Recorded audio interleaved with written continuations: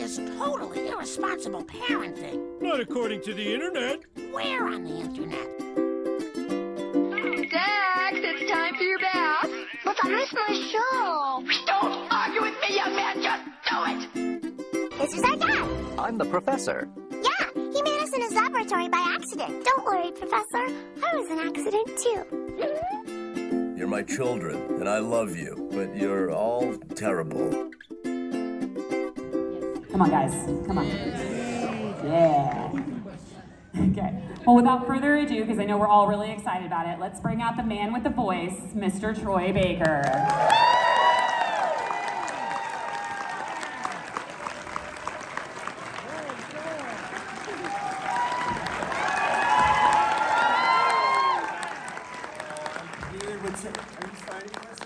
I love you.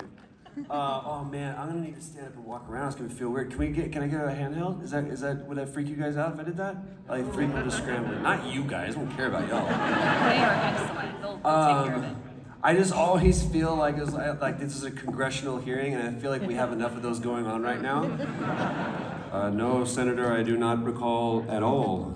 You do the best. Awesome. Okay. Thank you. AV, come on, guys. That's amazing. Yeah, let's kick this pony. Let's get going. Yeah, you probably should never have to sign "kick this pony." That's just a terrible thing to do to somebody. Whenever my job is to maybe make them look up the book, going, I don't know what that one is. I can't tell you. It was a cool story that I wanted to tell you because it's a spoiler for The Last of Us. But anyway, yeah, I just immediately. This is how my brain works, by the way. So get ready. But you had a question. I want to know what your question was. Kick us on. Yeah, I want to do your question. Putting me on the spot. Yeah. So, you have a very long career in history with Hopefully. your video games, obviously. So, how do you feel the storytelling in the video games is compared to movies and TV? Oh man, what a great question. I personally believe, I feel like, I'm just gonna get closer to you guys. I gotta get closer to you. Some of you maybe heard me tell this before. Sorry, buddy. Thank you for tracking with me. I believe that we are all storytellers. That is who we are genetically predisposed to be. That was awesome. And by the way, is there anybody in here that is hearing impaired? I love you guys. Thank you so much for being here. Thank you. Yeah. She'll say it. We are genetically predisposed to be storytellers. It's the reason why we created language in the first place. It's because we wanted to communicate our story, whether that was, here is food, there is danger, check out this woolly mammoth that I killed, something. We wanted to communicate with other people. So, at the end of the day, we're all just trying to find the best way to tell the story. I think,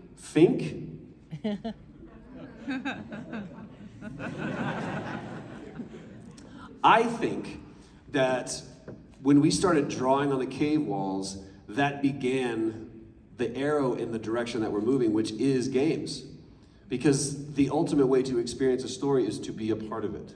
So we started telling the story, then we started singing the story, then we started writing the story, and then we started putting it on a stage and having other actors portray that story. And then we started putting a camera on it.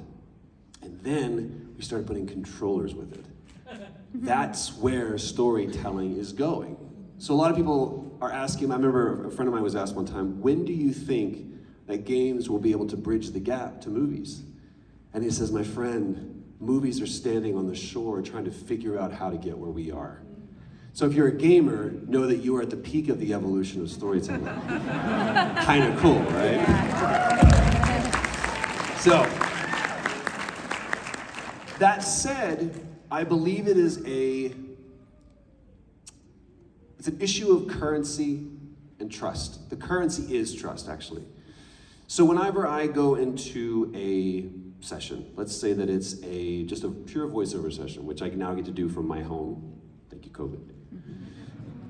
I walk into my booth and I have very limited tools that they have given me. I have a script and I have a mic. And I am trusting them that the performance that I give will match to their intention, but also be what I intended it to be. That's why they cast me. That's why I chose to do this role, is because I wanted to have some authorship in the character. When it's a film and they go, here is a set, here's wardrobe, here's makeup, here's props, here's all these cameras, they are now entrusting me to be responsible with those resources. So it's a commodity of trust. And that's people ask, what's the difference between acting in games or doing a voiceover role or doing performance capture, being in front of camera? It's like acting is acting is acting is acting is acting. I'm either doing it on stage, I'm doing it in the booth, or I'm doing it in front of a camera on a set. But at the end of the day, it's all commodity of trust. It's all about giving that away as opposed to trying to hold on to it and control it. Does that make sense? Mm-hmm. God, that was a good answer. I'm really proud of myself. Denver, I got here Friday night, and I walked around. Just wanted to get a vibe, see what was going on. Beautiful night air. I was walking around. I was like, I'm gonna go ahead and have a glass of wine. I'm a responsible drinker, okay? And I walk in, and one of the things that I love is that we get to have like opportunities to, like Roger Clark and Rob Wiedoff and Chloe Hollings and Dante and I, we went to have dinner. And so we're having a good dinner. Let's celebrate. We've had a great time. We get to share the stories that you guys have shared with us. And the waiter comes over, he's like, will we have wine tonight? I was like, yeah, we're gonna have wine tonight. It was a wonderful dinner. He's like, what would you like to have? And I pretended like I understood everything on the wine list. And then I just basically dragged my finger until he went, I was like, yeah, that one. I am glad you agree with that choice. What are these made up numbers on the side? That's the price. Let's go back to this one. So we're sitting there, and again, I'm a responsible drinker. And so he's like, pour me a little glass of wine. Yes, whatever you're supposed to do to pretend like you understand it. It tastes like fruit juice that someone left out in the sun for too long. Nailing it. Nailing it. So I drink this wine, and we're having our conversation, and a little bit, would you like some more wine? I was like, yeah, I'll take a little bit more wine. How's your steak? It was fantastic, thank you so much. So Roger, go on, you were saying, well, I remember Troy. Boy. I'm like, yeah, just do that all day long. And before too long, I'm going, my face feels funny. And I feel mainly of politics. I'm like, how much, one glass of wine. And I was like, my face feels warm. And my lips don't work. And so I was like, I'm gonna stand up, and now my feet are wrong. And it's all bad. And I was like, what? Altitude. So, I'm feeling great today. One glass of wine. I felt like I was 12 years old trying to like pull nips out of my daddy's liquor cabinet. I don't like this whiskey stuff anymore. I was like, now you've learned your lesson, son. Oh, man. So thank you for that, Denver. I forgot it's like Mile High City, altitude. But funny enough, it doesn't affect me in a plane. Explain that physics. It makes no sense. Anyway. Every time I come out here, whether it be, it doesn't matter the city, I have no idea what I'm gonna say. I long ago abandoned trying to come up with something that I felt was prepared. And it's the same thing with acting. I feel like you can be prepared but never be rehearsed. And I used to come in full to a scene because I knew exactly what I thought the scene should look like and how I wanted to impress people with my acting. And what I realized is that I was unable to receive whatever the director, the writer, or my fellow actors were trying to give to me, and it would just always fall flat. So the same thing applies. I don't believe that there's anything different between the person that I am on stage and the person that I am off stage. The only difference is that I'm telling a different story. So I don't believe in method. That's insane to think that you can truly become somebody else. It is all about me disappearing and that person stepping forward through me, and that comes through preparation, but it doesn't come through rehearsal. Does that make sense? So like, how many actors do we have in here? By the way, remove aspiring from your resume, okay? It doesn't serve any purpose to anybody. Nobody wants to hire an aspiring actor. They want to hire an actor, okay? So aspiring is just something that you tell somebody else and sometimes tell yourself to let yourself off the hook of trying harder. You're not aspiring, you are. Copy that? Yeah. Well done.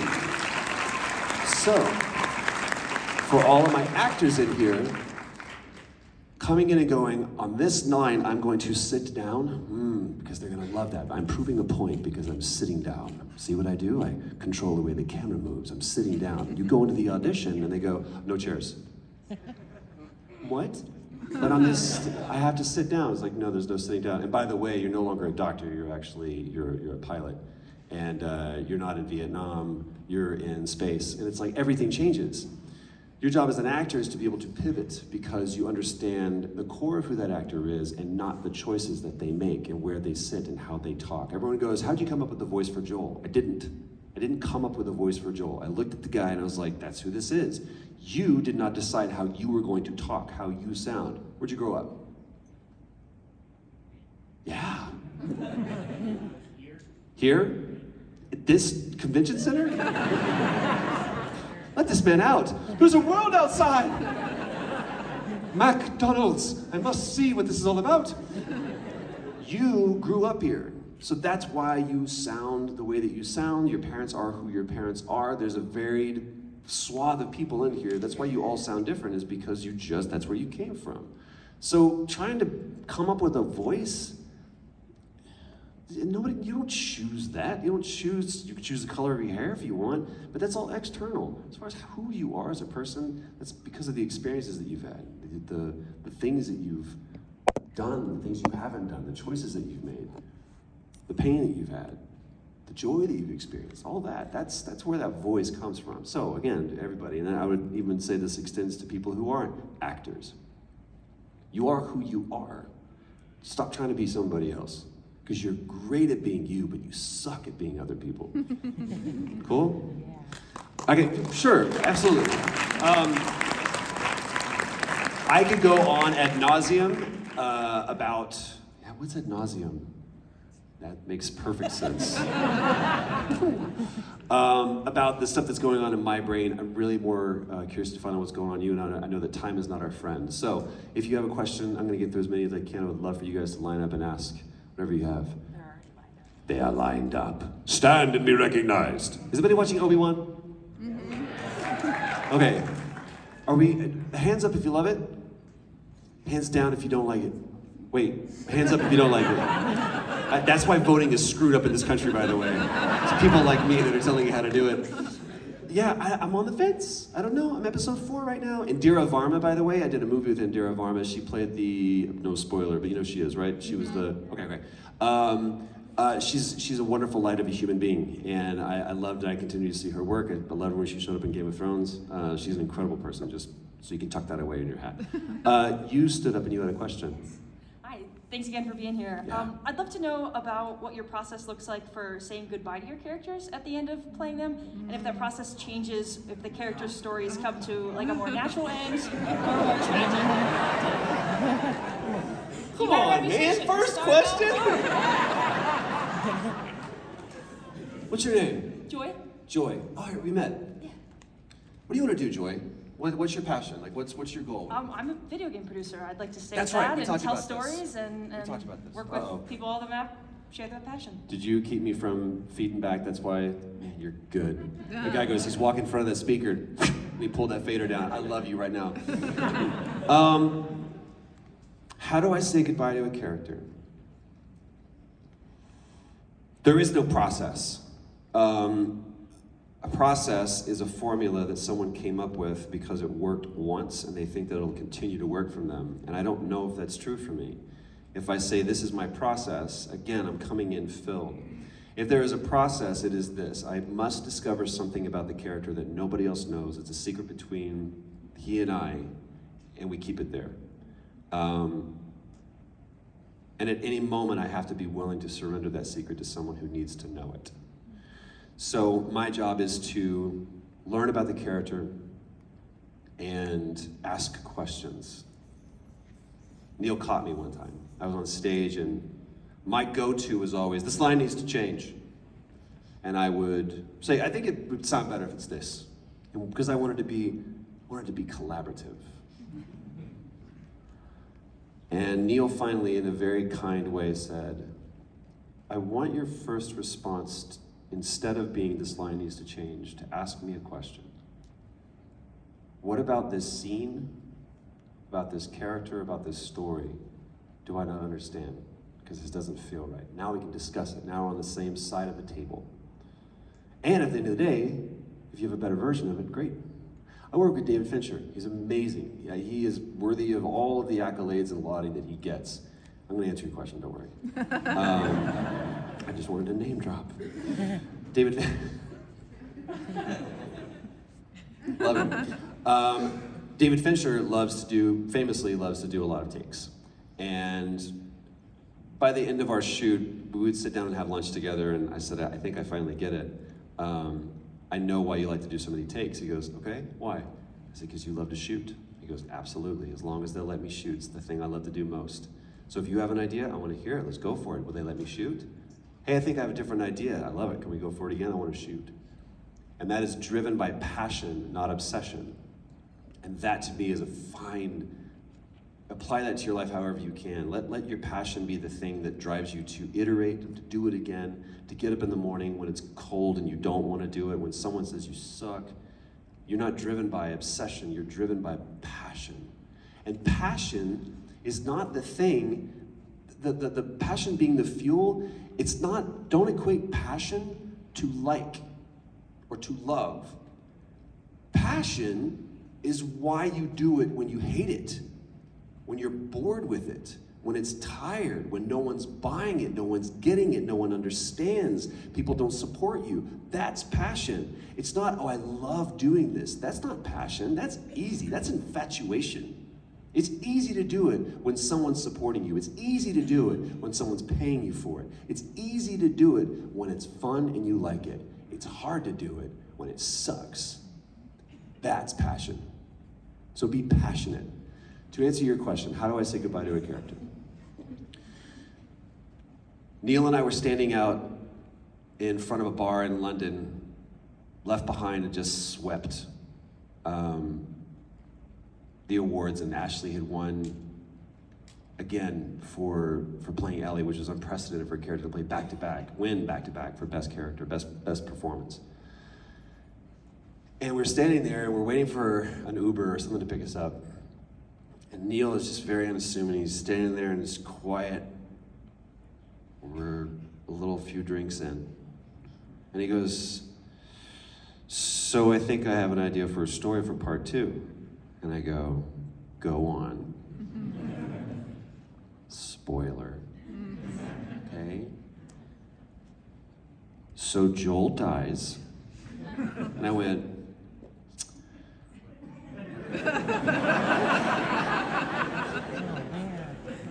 cool. What a way to end this epic game that we're going to produce. He's like, okay. And so about a year and a half, 2 years later actually, he says, hey, can you come over to the house? I want to walk through this story with you. And we sit in his office and I have this notepad and I want to be a diligent student. And he starts telling me the story. And he gets to the point in the scene. And he goes, and so then I was like, hold on a second. And I just had to process. And I cried. And because it was like someone telling me that a friend of mine had died. And they had already dealt with it, but I hadn't yet. And the hypothetical and the wonderful narrative idea hit me in the gut. And I was like, I don't know if I'm ready for this. I don't know if I like this. And then we're shooting the scene. Actually, before then, we're auditioning. And so we have to go through that scene multiple times with different people. And then we shoot the scene. And we'll get into that at another time. And then the leaks happen. Neil has done a lot better job of dealing with that, by the way, than I have. He's in a good place. I still wrestle with it. I wonder what would happen.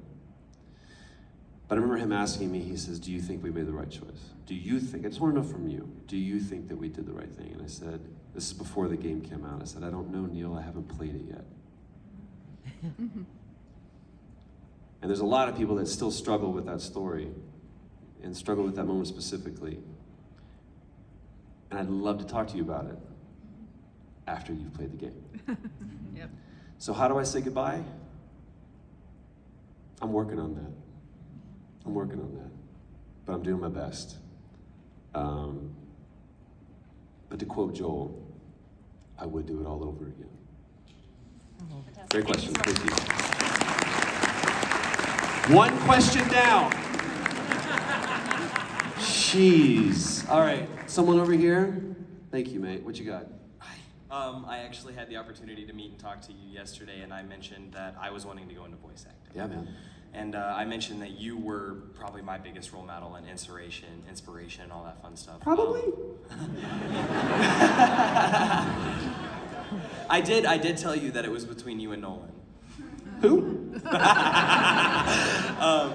But I wanted to know specifically, who are your inspirations? Oh, who were man. your biggest backers? And Oh, those are two different categories, and sometimes they fortunately conflate. I remember rushing home every day. I can almost say this phrase backwards. I remember coming home every day after high school, rushing home, making sure that I made it by 4:30 so that I could catch Batman the Animated Series. If for no other reason than just to hear that theme song. Never has there been. I became a new fan of Nirvana. It's like, something in the way. 3 hours later, great song. But there will never be anything better than that Elfman and Shirley Walker music for that show. It's just incredible. To that point, there will never, ever, ever, ever, ever be another Batman like Kevin Conroy, nor will there ever, ever, ever, ever, ever be another Joker like Mark Hamill. And those were the stars that I fixed my bow to, and I wanted to steer in their direction, because Kevin, to me, Batman is easy. Put on the cowl and just go as low as you can. But can you be Bruce? Because Bruce is really the masked one. Batman is the unfettered and unmasked one. But Bruce is the really hard one. And I watched Mark do Joker, like in person, and it's just effortless. He just coasts on it like a roller coaster. It just goes up and down and no problems and loop-de-doos and fine. Me, there were several sessions where Amanda Wyatt, our voiceover director, would, after 2 hours, come and talk back and go, you're done. It's like, okay, we're just starting to lose it. You can't hold up. I would leave every session sweating. So what Mark could do backflips, patting his head and chewing bubble gum, was a Herculean effort for me. That's a source of inspiration. That is someone that you aspire, I can use that word, to be. You work towards that goal. Rob Paulson, Jim Cummings, these are Peter Cullen, these are all people that I grew up listening to and understanding these can be, this is a job, like somebody has this job, Mel Blanc. So specifically for that art and artistry of being a voice actor, those are the people. But man, you start bringing in Gary Oldman. How do you go from playing Sid Vicious to Dracula? How do you swing from perspectives and just morphing into characters with zero pretension, with remaining kind? I've worked with him. He's an incredibly kind, quiet, caring person. He was in a store one time in London, and somebody recognized him from Harry Potter, and he just sat and talked with them, and he was just like, yeah, sign whatever you want. He's just a kind, open person, and then wickedly, voraciously talented. So those are the people that I look to. Whoever moves me, whoever I feel is allowing a character to come through them, I'm inspired by that. Whoever I feel like I am running to keep up with, that's who I'm inspired by. If I am the smartest, most successful, best looking person in that room, I'm in the wrong room. I need to be in a room where it's like, David Bowie put it best. He goes, whenever I swim out from the shore and the water is just below my nose and my feet are just barely touching, that's when I do my best work. That's where you have to be, not in the shallow end. So get ready, start swimming. Cool? Thank you. Thanks, man. How about you? Thank you for being patient. I've been standing here. I feel awkward in front of a bunch of people. So do we all. Who's awkward right now? Alex, Yeah, you're among friends. Let's go. Good. I will say so. I'm a big Booker fan, of course. Same. Bioshock. I mean, I have a little thing too. But I met my fiance, who's right over here Who? too. Well done. Yeah. Congratulations. Yeah, I know, right? You did good. But Yes. he was like, do you want to play this really silly game? It's about zombies. I was like, that sounds stupid. And then we played it, and we're up till like 3 a.m, just like, but what about Joel? Like, can we I talk thought you were talking about about Resident Evil. Sorry. no. We're like zombies, no. But I was gonna ask because I've worked in film editing before too, and so I get to see like a lot of actors when they do even like face recognized actors as well. Sure. After they end a cut, when you like are done with it too, after a very emotional scene, them having to kind of like come back to it. So we always talked about it too. It's like, how do you come back from that after you have like a very emotional scene where you're giving like your entire heart out, to something? How do you just like snap back from it? Or does it like, you were talking about acting and whatnot and like passion, but like, does it, keep you up at night in a good way? Like, Depends. Yeah. So going back to part 1, the Sarah scene, Neil had said, I'm gonna give you a heads up, because I want you to be prepared for that. We're just sort of throw that scene at you. And so he was very kind, and he was like, just let you know, next shoot, next month, we're ready. I was like, okay. And he waited until that was the end of the scene, or the end of the day, and that was the last scene that we were gonna do. And I walked in like, watch this. And you brought a golf club. Oof. Is it too soon? Part 1, not part 2. So long story short, you guys have heard, I'm sure, me tell the versions of this story before, but the specific point that I want to bring is that by the end of that day, I got out of my suit, got into my car, drove an hour home, walked into my apartment, walked into my bedroom, and collapsed in my bed and didn't surface for a day and a half. And that is not, by any way, a brag. That is not, look how committed I was to the role. That is evidence of the lack of ability and preparation that I had for that scene. And again, in the same way that Mark can just do this, there are other people that can go in and out of that scene, like you mentioned. And I wasn't. I did something that I was not prepared to do. And so I've learned, first of all, I walked in because I was heavy going in. I was filled going in. Do you remember Matrix?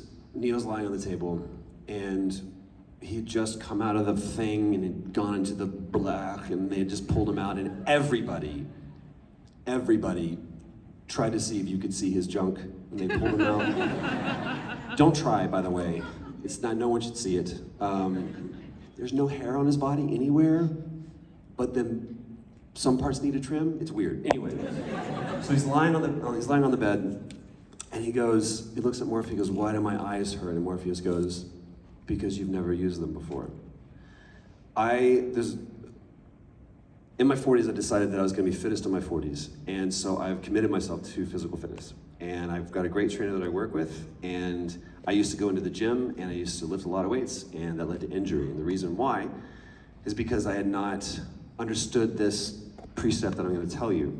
We did this thing where he goes, and I wasn't ready for it. Since then, I've learned to come in empty and be ready for anything. I have no idea. None of us know what's going to happen when we walk out these doors to this room. No, you can't predict. You can worry about it. You can fill yourself up with anxiety and fear, but ultimately you don't know. So it's better to just be like, I'm going to be happy instead. Walk out and see and be ready for whatever's happened. You can be prepared as much as you can, but just be ready for whatever happens. So that's what I try to do, is I try to be as ready as I can. The people that need to be angry and scream and yell before they start a scene, you're filled before you start, before they say action. And one of my favorite quotes is, what's his name? Not Richard Harris, Richard Burton. He said, "Sir Richard, how do you do the acting so well?" He goes, "It's quite easy. I will give you everything, but if you give me nothing in return, I will take it from you." And to me, what that is reflective of is someone who understands that our job, it's like a zookeeper. Our job is to feed the beast. And the scene is the beast that needs to be fed. And if I'm doing my job and feeding the beast, and you're doing your job and you're feeding the beast is being fed, and that's what people come to the zoo to see. They don't come to see the zookeeper. If the zookeeper dies, nobody cares. But if the beast dies, people won't come to the zoo. So feed the beast. That's what I do. If that requires me to be angry in the scene, then I'll be angry. But I don't like emotional directives. It is all responsive. How are you feeding the beast? And if you need my help, I'm going to feed the beast with you. Everybody works differently. I'm not here to disparage anyone's process or talent, but I don't see the purpose in coming in filled. Come in empty. Just come in empty. Be ready. To answer your question? Is a Last of Us themed wedding out of the picture, do you think? If you guys are dressed as Joel and Ellie, it's weird. Yeah, I would throw my hand up at that, but absolutely you should. I think showing the love that can exist, by the way, that is the underlying thing in the story of The Last of Us, is how love survives. So absolutely you should do that, and invite me, I'll be there. How much time do we have? 10 minutes. All right, we can do this. Go for it. So I really liked that story you told about Neil Druckmann a few minutes ago. It was really good cool. Yeah, and I was just thinking about your career at this point. You've pretty much worked with all of the great video game creator auteurs that are out there, with Hideo Kojima and Death Stranding, Metal Gear, and Ken Levine with BioShock, and Neil with Last of Us. Yeah. Could you talk a little about the different approaches that each one of these guys, these geniuses, bring, like, and what the differences are between them, and maybe some of the similarities? They truly are geniuses, and that's not a platitude. They genuinely are geniuses. Like, their brains just run at a higher RPM than most. I watched Neil, The Last of Us was the first thing he ever directed. And I watched him become a director. Not only that, but become a great director. My favorite director to work with. The common thread throughout all of them that I feel makes them truly great is they are genuinely open to being surprised. Even though this is work that they're all writers, and they've all diligently pored over every word, every comma, every character, every scene. They know it intimately. And when they walk in, they go, "Now I want to see what you do with it." Kojima, same thing. Ken, where he's like, "Dude, you've really challenged my thought on this. Like, this is not at all what I had planned, but man, that's a great idea. Can we explore it further?" They just want it to work, and they just want it to be the best that they can be. And again, it's the commodity of trust. They place a lot of trust in me, and I place a lot of trust in them. Their pedigree goes a lot longer than mine. So everyone has their different, I mean, Kojima moves as like it's like the Borg. There's just people that are always around him, and he's speaking through translators, of course. But he is always open. He knows exactly where everything needs to be. Also, every gun trick that Ocelot can do, Kojima can do. Oh. Scary. When you see that little dude go, you're like, "Oh, I'll never mess with you." Whatever you say, boss. But he is truly, all these people know in and out their characters, their story, and their world. But the common thread that I can see of all of them is that they truly are collaborative, and they truly want the best performance and the best version of the scene that could be. So I'd work with them again. If Neil, Ken, or Kojima call me up, I'm there in a heartbeat without a second of hesitation. Absolutely. Thank you, man. I appreciate you. See if we can get through a few more. How are you? I'm good. How are you? Wonderful. So I know, like, The Last of Us has, like, had a lot of really funny and emotional, like, adventures, but is there a scene that specifically impacted you the most? I always want to go with whatever stands out to me in the moment when you ask that question, because if I flip through the Rolodex and memories that I have of the different scenes, the different moments over a course of 10 years, I could pull so many. The porch scene in part 2 is quite possibly, I feel, as just a single snapshot. By the way, if no one's ever heard of The Last of Us, if you wanted to show someone, I got to show Fincher this actually. The scene at the house between Tommy and Ellie, to me, is, you don't need to know anything about the story, you don't need to know anything about the characters, you can show that in isolation, in an abstraction of itself, and every time people are like, wait a minute, what's this about? Like, now go play the game. If you show the porch scene, there's a lot of backfill and a lot of buy-in that you have to have in order to understand why that means so much. But the porch scene to us, it was one of the last scenes that we shot. Matter of fact, if anyone has seen the picture where Ashley and I are holding a glass of champagne and I'm hugging her, that was right after that scene. And that was our entire afternoon, was that scene. And Neil crafted it that way to make sure that we gave that its due, because he knew where it was going to sit in the game. He knew the stakes that were involved. And we did it over and over and over and over again. Not because it wasn't good, but because every time we were just peeling up new layers and finding new things and responding to each other in different ways. And there were scenes where both of us are just crying, and others where we're not. And we knew the one when Neil goes, that's that. Thank you. That's it. Thank you. Yeah, no, absolutely. So that would be, if you're not familiar with it, if you haven't finished the game, get to the end. I promise you it's worth it. For anybody, this is a little final thought. If anybody ever stopped playing after that scene in part 2, I know where you're at. I know how you struggle with that. I struggled for a long time with not surviving. I remember playing that scene, it's like 3 o'clock in the morning, and I texted, I was gonna quit because it was just so heavy. And I said, I can't leave on that note. I was gonna play a little bit more. And I played the next thing that happens immediately after you just turn the page from that terrible chapter into a new one. And I texted Neil, and I don't want to, if you haven't played it, I don't want to spoil it for you. But that scene alone, that moment in the game alone was like, now I get it. There are at minimum 300 and up to 1,000 people that in some way or another carefully crafted that story out of love, care, consideration, respect. And it deserves to be played. It deserves to be heard. Whether or not you're ever going to pick up a controller, whether you're not going to ever buy a PlayStation or a PC now, ever. If you want to experience that story, the reason why they're making the HBO show is for that very reason, because there's just some people who are never going to play it. And like, that story needs to be told and will come to you. So that's very much the mountain coming to the man. So I'm excited about preemptively, if you wanted to ask, I'm very excited about that show. I can't wait to see what Pedro does.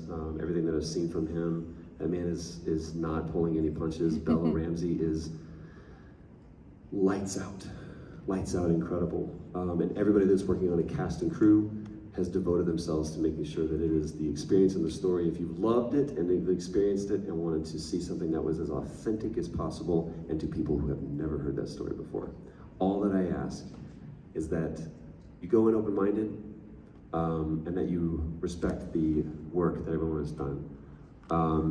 One final thing. Anger is easy, kindness is hard. It's easy to be angry, especially right now. I'm not saying it's not justified, especially for the women in the room.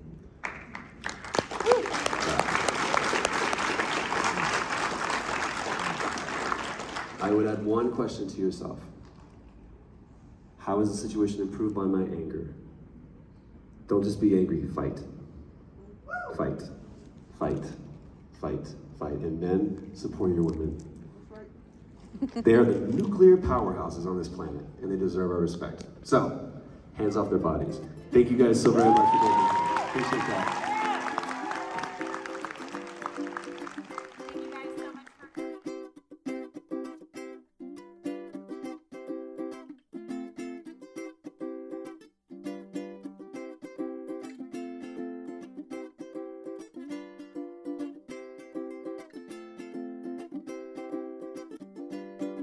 Here's some money. Go see a Star War.